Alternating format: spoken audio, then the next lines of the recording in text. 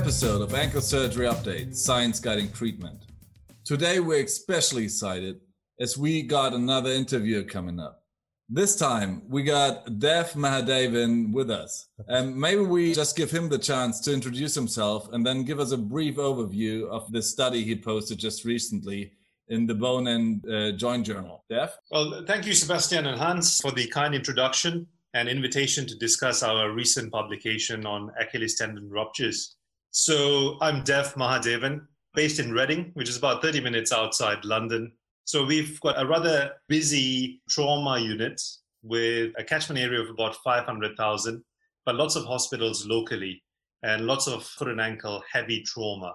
So I'm really excited to be part of your podcast. I think this is a very nice technique of promoting orthopedic research, and I credit you guys for all the hard work. So in terms of our paper, well, we investigated the outcome of patients with Achilles tendon ruptures who were treated through functional rehabilitation.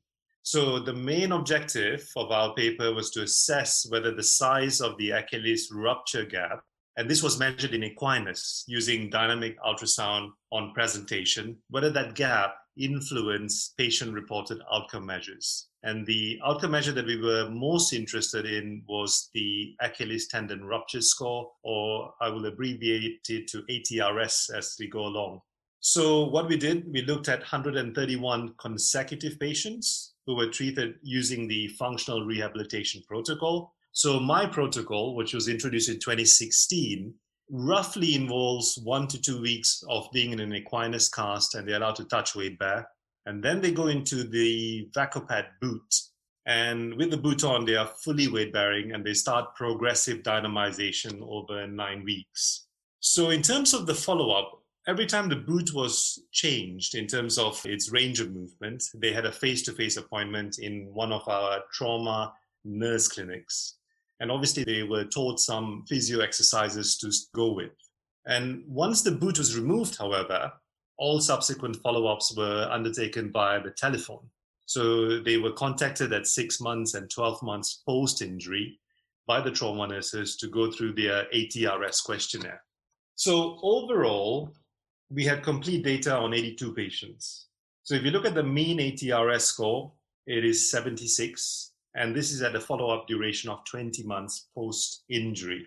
So the biggest finding we found is that the gap inversely affected the ATRS with a Pearson correlation of negative 0.3. We also found that the ATRS scores were lower in patients with gaps of 5 millimeter or more, and then certainly lower again if the gap was beyond 10 millimeters. Our overall re-rupture rates were really low. We had 2 out of 131, so that gives you approximately 1.5%. Now, the other secondary outcome measures that came out of this was we noticed that if you were over 50 years old, you generally had a lower ATRS score. So we were trying to work out why this was the case. Now, if we start doing sub-analysis of that group, what you will find is that in the over 50s, about 50% of these patients do not undertake physical activities such as running, jumping, or hard physical labor.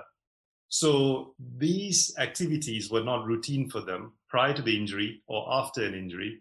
So we looked at them separately. And if we then apply a 7-item ATRS, where we exclude these 3 items, age is no longer an independent factor.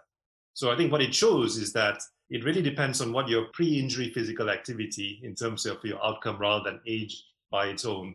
The other thing we found was that the females had a lower ATRS score, but in our series at least, they seem to have larger gaps. Not sure why, but in our group, there's a difference between male and female, with females with larger gaps. And if we again normalize the gap difference, gender does not make an influence again. So overall, we concluded that a tendon gap of more than 5 millimeters is a useful predictor of lower patient-reported outcome measures, especially in the physically demanding individuals. And if the tendon gap is more than 10, and this may affect the lower physical demand patients. Now, obviously, this is almost what I call a stepping stone study, because I think you really need to show whether if we control for gap size, whether surgery, because if you look at most RCTs or trials that have come out there, they haven't actually done a matched group analysis where the non-operative and the operative group have equal gap sizes. So I think there's a good potential RCT to be undertaken in the future, which will clarify that issue. So I hope that summarizes it for you. Thank you very much, Dave. The study really, we had great fun reading your study. I think the sample size is awesome. And you do tackle one of the most important issues that have been missed for years. Actually, they are twofold. First of all, to actually apply a functional rehabilitation protocol to non-operatively treated Achilles tendon ruptures. And second of all, to actually go for the gap size and try to identify subgroups that do benefit from a non-op protocol compared to operative protocol. In your paper, you actually do drive an important point that back in the years, re-rupture rates were the predominant outcome parameter that everybody looked at, and that was kind of what you had to stand up against. And nowadays, with non-op as well as operative treatment, re-rupture rates are getting really, really low, just as you showed in your study, independent of or semi-independent of the gap, actually. And the focus is rather coming towards actually the patient-rated outcome or the functional outcome. So you assessed the ATRS score. Do you think measuring any other objective measurements, such as actual maximum plantar flexion strength, would have an additional benefit for a previous study? No doubt. I think these additional measures would definitely help. Plantar flexion strength, and there are lots of tools that you can actually use them, to isolate the TA in terms of strength and extrapolating the data. And we know that some studies have actually shown that your plantar flexion strength at 6 months potentially is quite predictive of what happens in the long term, although I suspect that's quite early based on my experience. Now, this is where the study design comes into play. Because these patients were reviewed as telephone follow-up patients, we didn't have the opportunity to physically see these patients to perform any physical test on them. Now, from another study of mine where we are looking at those questions specifically for FHL tendon transfers, we've been trying to do this via the telephone and it's not very practical. So we abandoned that project of trying to see whether patients can be assessed via video conference, for example, and see whether they can fatigue in single heel raise or not. But from our study here, because it was predominantly a telephone follow-up, we were not able to do any physical tests like that to show that. But it would definitely be an interesting thing to look at, especially for the higher demand patients who are probably sprinters or jumpers, where that plantar flexion strength is of use. But I really like the idea that you were comparing the level of activity post-trauma and pre-trauma, because I believe this is actually the objectified measures might be of interest, as you said, in high demand people, but in, so to say, everyday life, the patient satisfaction, is the patient able to perform whatever he was able to perform prior to the injury, is one of the most important aspects. So I did like this. I have a question. I think in Scandinavia, they do perform non-operative treatment and functional non-operative treatment very frequently. And this is at least my understanding from the studies I've read, they regularly see the patients during the course of the non-operative treatment. In the beginning, even twice weekly, and then later once weekly. And they regularly perform sonography to see whether there is an increase over time in the tendon gap. Whenever they see an increase in the tendon gap, they consider converting to a surgical treatment. Did you perform any sonography follow-ups, or did you somehow objectify the tendon gap over time as well? So the answer to your question is there's only one ultrasound scan that gets performed in our series, which is usually 3 to 5 days of presenting to our unit. Unless there's a reason to have another scan, and that reason is if, let's say, someone is failing to progress, once they've completed the whole functional rehabilitation, we would not image them again. And the reason for that is, now I do understand the paper you're talking about from Scandinavia.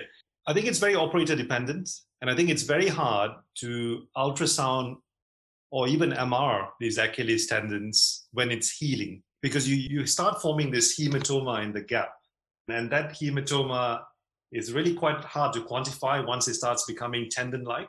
And the concern I have about doing dynamic scanning in these patients is that if you give it to a sonographer or a radiologist, they will start sort of moving and loading your tendon. And I'm not sure, and potentially my view is you could cause iatrogenic lengthening of a healing tendon. So if the test is not accurate, in my view, if the ultrasound is not very specific or sensitive, or the MRI is not very specific or sensitive, my view is do not ask for trouble. We know that we've got a good closure gap. So technically speaking, because you've held that position for so long, you would hope that the tendon would heal in that position. I got another question regarding the functional rehab protocol. I think what we have learned in the past 5 to 10 years from predominantly the surgical studies is that if we want to improve the patient-rated outcome, if we want to improve especially the function, the strength, the endurance, those functional protocols were the game changer for the operative treated Achilles tendons, at least. The functional rehab protocol you applied is a functional protocol, but it is not the most aggressive one that has been published so far. We had a look at the literature. We actually published a systematic review on that, and our functional protocol is a little bit more functional. To be honest, we predominantly apply it to surgically treated patients. We do treat a lot more patients surgically. We might come back to that later. But we have them weight bear at day 1. We have them in equinus for only 2 weeks, and then we start having them with a free range of motion from 0 to 30 degrees of plantar flexion for another 4 weeks. Do you think a more aggressive functional rehabilitation protocol would have had any effect on your cohort or any effect on the gap size as your primary parameter? I think potentially yes. I think the only way to know for sure is if we have a case control series and we've got two, similar population, and we put them into 2 arms and we see what the ATRS 12 months is. But saying all that, I think when I started this protocol, now I took over the foot and ankle practice here when they were still putting patients in plasters, the really traditional way of 3 weeks in equinus plaster, 3 weeks mid-equinus plaster, then plantigrade, totally non-functional. So I have definitely no doubt my protocol is quite cautious, certainly on the conservative side. And my initial thought about putting them in an equinus plaster with touch weight bearing was to allow that hematoma to consolidate, and then keep the gap as close as we can. Now, is that evidence-based? Not really, but it's just a process to start the ball rolling. Now, there are several protocols like this in the UK. And we know from quite a large series in Leicester, which is sort of Midlands of the middle part of the UK, and they dropped their protocol by 2 weeks. So they reduced the duration of the boots, and they found no difference in the ATRS scores or the re-rupture. So yes, I think a shorter duration, more aggressive protocol is something I'm looking at already. And the actual reason why I'm looking into that was actually COVID-19. So when it kicked in around March, our plaster technicians were not available. We didn't have the chance of putting these patients into an equinus cast. So we used to lock them in a fixed 30 degrees from day 1, weight bearing straight away. And, yes, early results, but so far, no issues at all. No re-ruptures, and I think time will tell. I'll get the scores in 6 months, and probably I am heading that way. I think their patients do better by earlier movement and earlier weight bearing.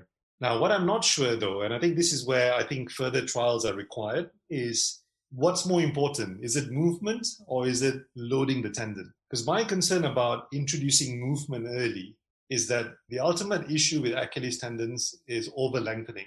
And I just wonder if you start introducing dorsiflexion movements, whether the tendon starts stretching out.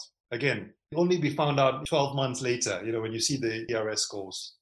Yes, that's very true. And these 2 aspects, the mobilization and the weight bearing, are the 2 major aspects. So in Germany, we perform surgery on most patients, actually. This is probably from traditional point of view, but also since the introduction of minimal invasive techniques, the complication rates have dropped significantly. We are using the Dresdner technique. I don't know if you have heard about it. And this technique is appealing from my point of view because it does 2 things. It's percutaneous, so it does not open the hematoma. We do not open the rupture site. So we do We perform a small cut, 1 to 2 centimeters far away from the rupture site. We don't open it. First, and second, there's no sural nerve complications reported because we introduce the tool between the fascia and the peritendinium. So therefore, sural nerve injuries can basically not occur. And this is also what the study shows. And furthermore, wound healing issues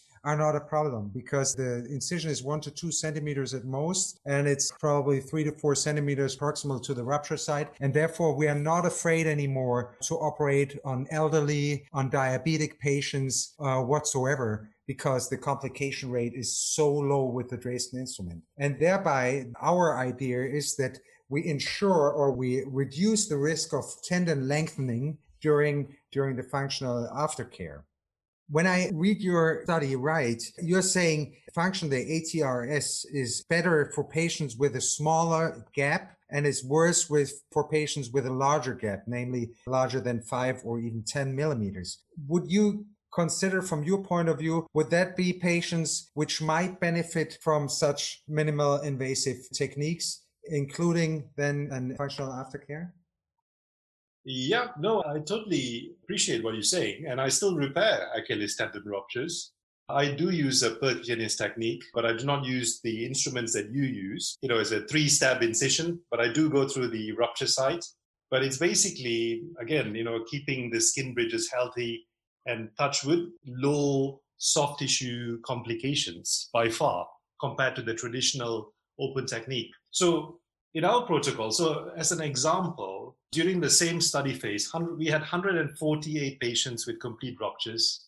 The vast majority, 131, underwent functional rehab, and a small number, 19, underwent surgery. Now, we discuss surgery versus functional rehab with all patients, and we go with the evidence out there. We look at what functional scores you can achieve. We do also mention that theoretically in surgery, you may have an increased plantar flexion strength. So if you're a higher demand athlete, you may notice some difference, but it's something that I cannot say to every patient that, you're going to see this difference by having surgery. So they get the time to decide, and some of them choose to have surgery. The vast majority in our series tended not to. Now, in terms of the gap, and I was actually speaking to a colleague of mine today. Now, I do not know, because there are a few patients where I've done the percutaneous technique, and when I open the rupture site, there isn't a gap.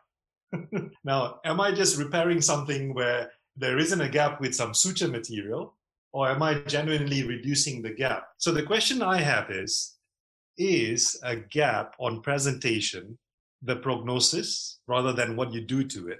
So, for example, I cannot explain why some patients in our series had a gap of 43 millimeters. And this is an acute TA rupture. 43 in equinus. Now, why is that? These are senior radiologists that do my ultrasound scans.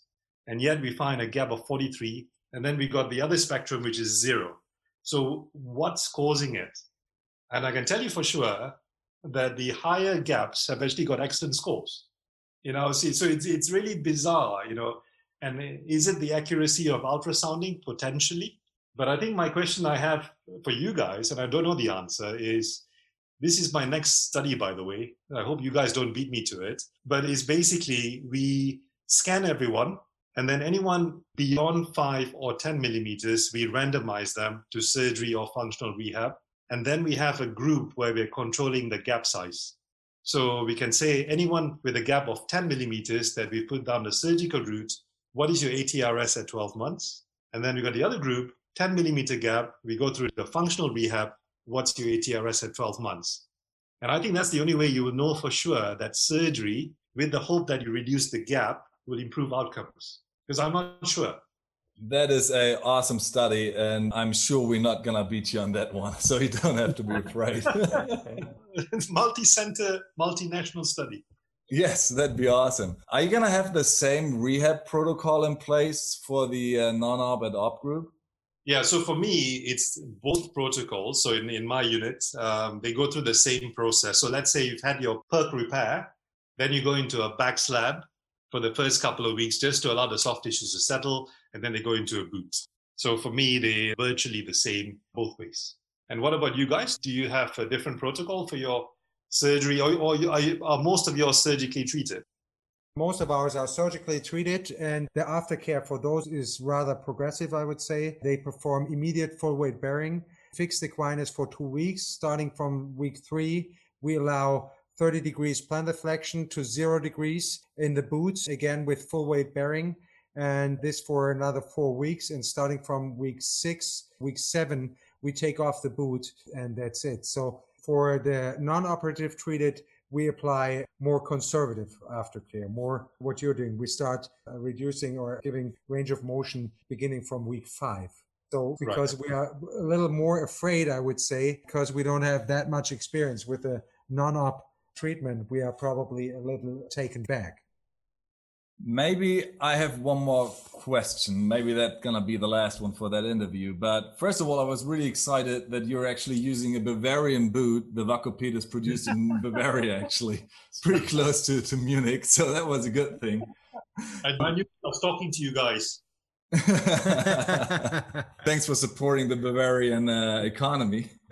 But let's learn something from you. I think what I read, you have those virtual fracture clinics. That's a system we don't have in Germany at all. I know that in the Scandinavian countries, they're trying to centralize surgical treatment or any more specialized treatment in a few clinics. And this is what the whole virtual fracture clinic system you reported in your paper kind of sounds like to me as well. Maybe you can just outline for us on what those virtual fracture clinics look like, and then how do you assure a certain standardized protocol? How do you ensure the quality of the data you get from other clinics, other doctors to base your decision on? The virtual clinic, I mean, it's not mainstream in the UK yet, but a lot of units have adopted it. Now, I think there are lots of advantages to the system. And I think like in a lot of new protocols, there'll be some pros and cons and a lot of jittery fingers initially about the quality of the referrals, the quality of the decision making, and how you go about smoothing that process. So why was the virtual fracture clinic set up? I think that's the fundamental question, because traditionally in the UK, if you go to accident and emergency or to a minor injury unit, they used to be seen the next day within 24, 48 hours in the fracture clinic. So as you could imagine, in bigger units, we're talking about hundreds of patients who turn up. And most of these patients do not need to be seen straight away because firstly, the whole limb may be too swollen or too painful to actually examine properly. And a lot of the injuries do not need any follow-ups. So one of the main objectives of having a virtual fracture clinic is to be able to triage these patients and bring them into appropriate clinics. So for example, if you have a soft tissue knee, you're just wondering whether this is a twisting injury or, is this a partial ACL or a full ACL? Bringing them back 24 hours later for a clinical assessment, I think it's very hard to do because the knee is too swollen. So what we do is we'll say, rest the knee. We've provided the splint, ice it, and you know what? We'll see you in 7 days in a specialist clinic where you'll see a knee surgeon who will assess you and appropriately investigate you through an MRI scan, etc. So what the net effect from this fracture clinic or virtual fracture clinic is you reduce the number of patients in fracture clinic, and you also put the right patients in the right clinic at the right time so you can make the second decision there and then rather than bringing them back unnecessarily. In our unit, for example, we've got a very busy accident and emergency, but we also have 3 minor injury units around the region, and they all feed into this virtual fracture clinic. A lot of patients can get discharged. For example, if you have a volar plate avulsion injury of your finger, we do not see them. They get discharged with hand exercise therapy, etc. But let's say you get referred in. We have a clinic set up where there's X-ray machines or screens available for all these patients who've been seen in these units. We also get the history sent to us, and that's all done electronically with mode of injury, what were the clinical findings, and what or how the patients have been immobilized, boot, plaster, splint, etc. And what they've told the patient. If they say, we found a 5th metatarsal fracture, we've asked them to do this, we go through that information. We look at the x-rays, and then we either tell the patients directly to say, look, not happy with this, we found another injury, please come back and see us. Or the diagnosis is right, we are happy with the plan, you will be discharged from the clinic from now on because no further treatment is required. But we obviously have these fail-proof methods where they can contact the virtual fracture clinic at any point if they are not progressing well. Maybe one really last question on that. But who's paying for that? Who's paying for your time? So it is part of the job plan. So for example, the patients that are assessed virtually, we get the same tariff as seeing them face to face. So the hospital gets paid the same amount because it's still a consultation, because these patients are all contacted by the nurses after the meeting. So let's say I've done my 60 patients, and then all 60 patients will be contacted by the trauma nurses to say, this is the plan, your x-rays have been reviewed, the plan is to see you in 2 weeks, or the plan is to discharge you, etc. So we still get paid the same amount, or the hospital gets paid the same amount. From a consultant point of view, it is part of our job plan. So rather than being in fracture clinic seeing patients, I'm doing a virtual fracture clinic in that same session. And for me, it's much more productive. I can see 60 to 70 versus maybe, 30 patients face to face. This is a great system. In Germany, we really have to think about those virtual fracture clinics or any way on how to improve the standards of more peripheral hospitals and the quality of treatment, that you have somebody who's experienced in that field, maybe review the x-rays, maybe see another injury that has been missed. That is awesome. Dev, thank you very much for your time. It really was a pleasure talking to you. Again, congratulations to your studies, and I'm really excited to read about your RCT. So we're going to be stoked, and maybe you find the time to talk to us on that study as well. Yeah, excellent. Well, thanks for your time.